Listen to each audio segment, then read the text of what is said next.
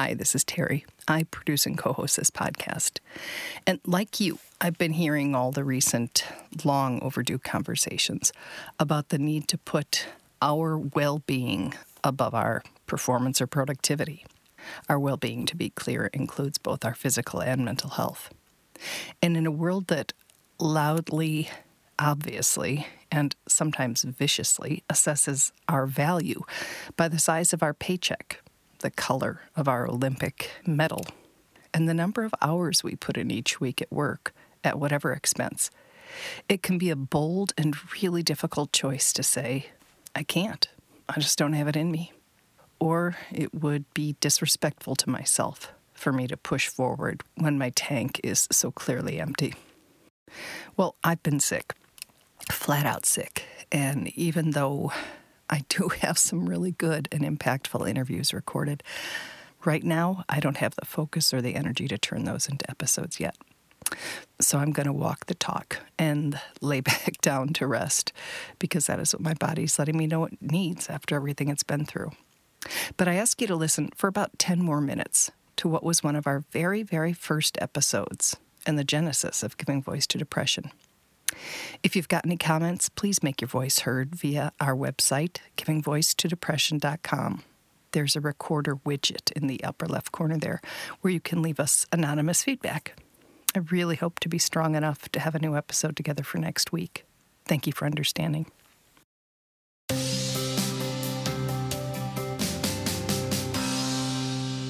Welcome to the Giving Voice to Depression podcast, produced in partnership with the A.B. Corker Foundation for Mental Health. We are your co-hosts, Bridget and Terry. Each week, through intimate, candid conversations with guests, we explore different perspectives on and experiences of depression. We keep it real because the illness is real. We keep it hopeful because there truly is hope, in spite of what depression tells you. We are not experts or therapists. We are sisters and best friends who live with depression and have interviewed hundreds of other people who do as well. We've learned that hearing others speak openly and without shame about their experiences makes it easier to believe depression is a common and treatable illness, not a personal failing. You are far from alone. Hi, Terry. Hello, Bridget. Today we're going to hear you and your story. You're going to put your words to giving voice to depression. It's a little bit like getting naked on the internet, you know? It's just so exposing. But again, the whole point of this is if we share our stories, we take some of the power and charge away from depression. Exactly. I do see that curtain pull the curtain back and see the little shriveled Oz man in there. In this case, see the berating, toxic, nasty voice of depression, and to allow so many of us to see the commonalities between our bully and our heads. My original title was F Mornings, but, and I should warn you, there is an F-bomb in this if that offends you. I only say it once, but I changed it to Why You Shouldn't Believe the Hate Depression Spews. So here it is. Morning mantras are a thing. Enlightened people wake and set the day's tone with phrases like, I am enough, or I choose abundance. For the better part of 2 years, I woke and said, depression's mantra. Sometimes I sort of groaned it with a morning stretch. Other times I shouted it in utter despair and frustration. I was not cursing that I was still alive. I cursed because I was conscious again. Sleep is more an escape for me than a rejuvenation period when I am in that dark place. And waking means I'm in it again. And I know what it looks like, smells like, and feels like. Worst of all, I know what it sounds like. It will be yet another day of berating myself, of parading out the 101 reasons I'm not good enough, or successful enough, or just enough in general. I'll audition for jobs I won't get, and I will harshly tell myself why. I'll walk past things that really should be cleaned, or bills that need paying, and be reminded of relationships that need mending or tending, and shame myself for not being on my game. Depression convinces me, in my own voice nonetheless, that whatever is bad will only get worse, and whatever could be better is no longer an available option. It's my own brain forming these toxic thoughts, and with a lifelong backstage pass to all things me, it has deadly aim, knowing every single solitary chink in my armor. So I woke each day wanting to go back to sleep. Several times during the day I would check a clock. How early is way too early to go to bed? I was like a kid on a tedious road trip, but it was my life. Are we there yet? Is there still a there? I wasn't suicidal.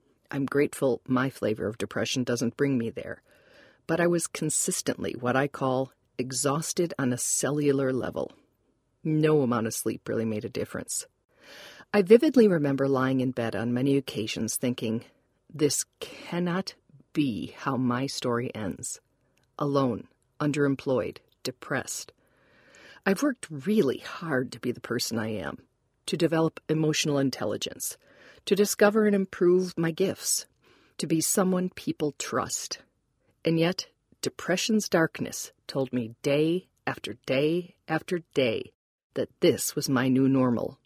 This unacceptable existence was the best life had to offer a loser like me. And on my worst days, starting with pungent profanity, I firmly believed it. And then I crossed a line. I was in bed again, and my chest began to hurt, then my arm. And having read the same articles we all have, I recognized the warning signs of a heart attack. But instead of thinking, I should quickly dial 911 and toss an aspirin under my tongue, instead, I thought, throw the phone. You see, my cell phone was on the nightstand, and I knew if I was found dead in bed with my phone beside me, it would raise questions. But who'd blame me if it was out of reach in the next room? Wait, what? Dead in bed? What the hell is going on? I don't think like that. Yet it had literally not crossed my mind to try to save myself or to get to a nearby hospital for testing. My sole objective in that moment was how to have all the sadness and heaviness end without having to do anything to make that happen and without hurting anyone more than necessary. That is not healthy thinking, and it scared me a lot. I got out of bed, picked up the phone in the next room where I had thrown it, and called my doctor to make an appointment to get back on antidepressants. And so, my story did not end the way depression insisted it would. Terry 1, depression 0. Coming out of that record-long spell, I challenged myself to look for ways to use that soul-sucking experience to a positive end, to make some proverbial lemonade so those years didn't feel entirely wasted. It's been just 1 year since the day I called my doctor. My heart is fine, by the way. It was just badly broken. I'm now the founder and president of a nonprofit corporation, Giving Voice to Mental Illness, Inc. Its first production is the podcast you're listening to, Giving Voice to Depression. I co-host it, as you know, with my younger sister, who also lives with depression. We interview other people about their experience with depression in the hope that shared stories will not only reduce stigma, but assure listeners they are not alone and that help is available. We want them to reach out before they think of the possibility of death as a relief. For listeners lucky enough not to have depression, we hope that by hearing authentic first-person stories, they will come to understand that depression is not a choice, though both ignorance and stigma are. We have a growing, interactive, supportive Facebook community, and people are learning and writing and talking about their struggles and triumphs, about stigma and bravery, about asking for help, and it being okay not to be okay all the time. I might not have compelling analytics or the types of documentable outcomes that would wow a grant foundation, but I know with certainty that we are making a difference. And most importantly, I can say with utter conviction that depression lies, and you should not believe what that bullying bastard says. You do have talents. You do have worth. You are here for a reason, and so am I. I have not dipped deeply into depression again since going on meds. My body apparently needs them, the way a person with diabetes needs insulin. No shame, just chemistry and genetics. when I wake now, if I say anything, it's let's do this.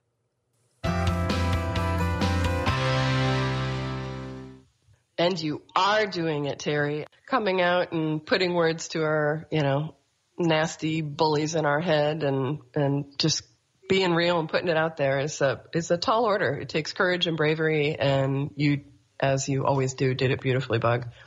It isn't, of course, just my story, or there would be no point in putting it out there. There are, hundreds of millions of us who have to listen to that, what I called bullshit, because it is, and I keep remembering, I believe it was Sarah who said it so nicely when she just said, yes, there is something wrong with this situation. Yes, there is something wrong with this relationship, this job, whatever it is that's got you, I'm going to say down, but you know what I mean? But you're also depressed.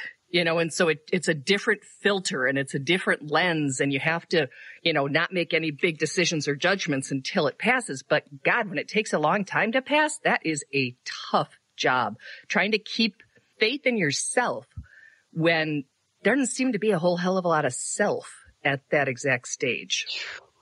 Yes. It's not just the duration, but, the actual, is the word magnitude, the power and force and forcefulness that the voice takes is so, to say toxic is one word for it, but it's it requires you to fight so hard. And at the same time, you're feeling so weak. Well, that's the thing. I mean, it literally saps you of not just your energy, but your you. That's that great quote that the opposite of depression is not happiness, it's vitality. So it takes away all your vitality, and then you've got to fight for your life. And it's not easy. Not easy. And neither is coming out and sharing your story. So thank you, Terry. You are more than welcome, Bridget. Thank you for doing it yourself. I'm so glad that part's over for you, at least for now. I'm not naive enough to think depression's not lurking around some corner ready to pounce at me again sometime, but I still think I'll be better able to handle it now. First of all, it helps that antidepressants definitely are part of my self-care, but also it's just, you, and now I can go to the Facebook page and say, it's got me, and hopefully somebody will say to me, hey, wait, and tell me their story that, it passes. Remember, it passes. Remember, it passes. There are hundreds of millions of other people that will relate to this. Good. I hope so. That's the whole point. It is. We hope that our podcasts bring about a little more understanding or help people articulate their experience of depression a little more. And thanks to each and every person who's digging deep and finding the words and finding the courage to give voice to depression. And you can find our podcasts on our website, givingvoicetodepression.com, as well as on iTunes, where we hope you will subscribe, rate, and respectfully comment. And please remember, if you're hurting, speak up. If someone else is hurting, listen up.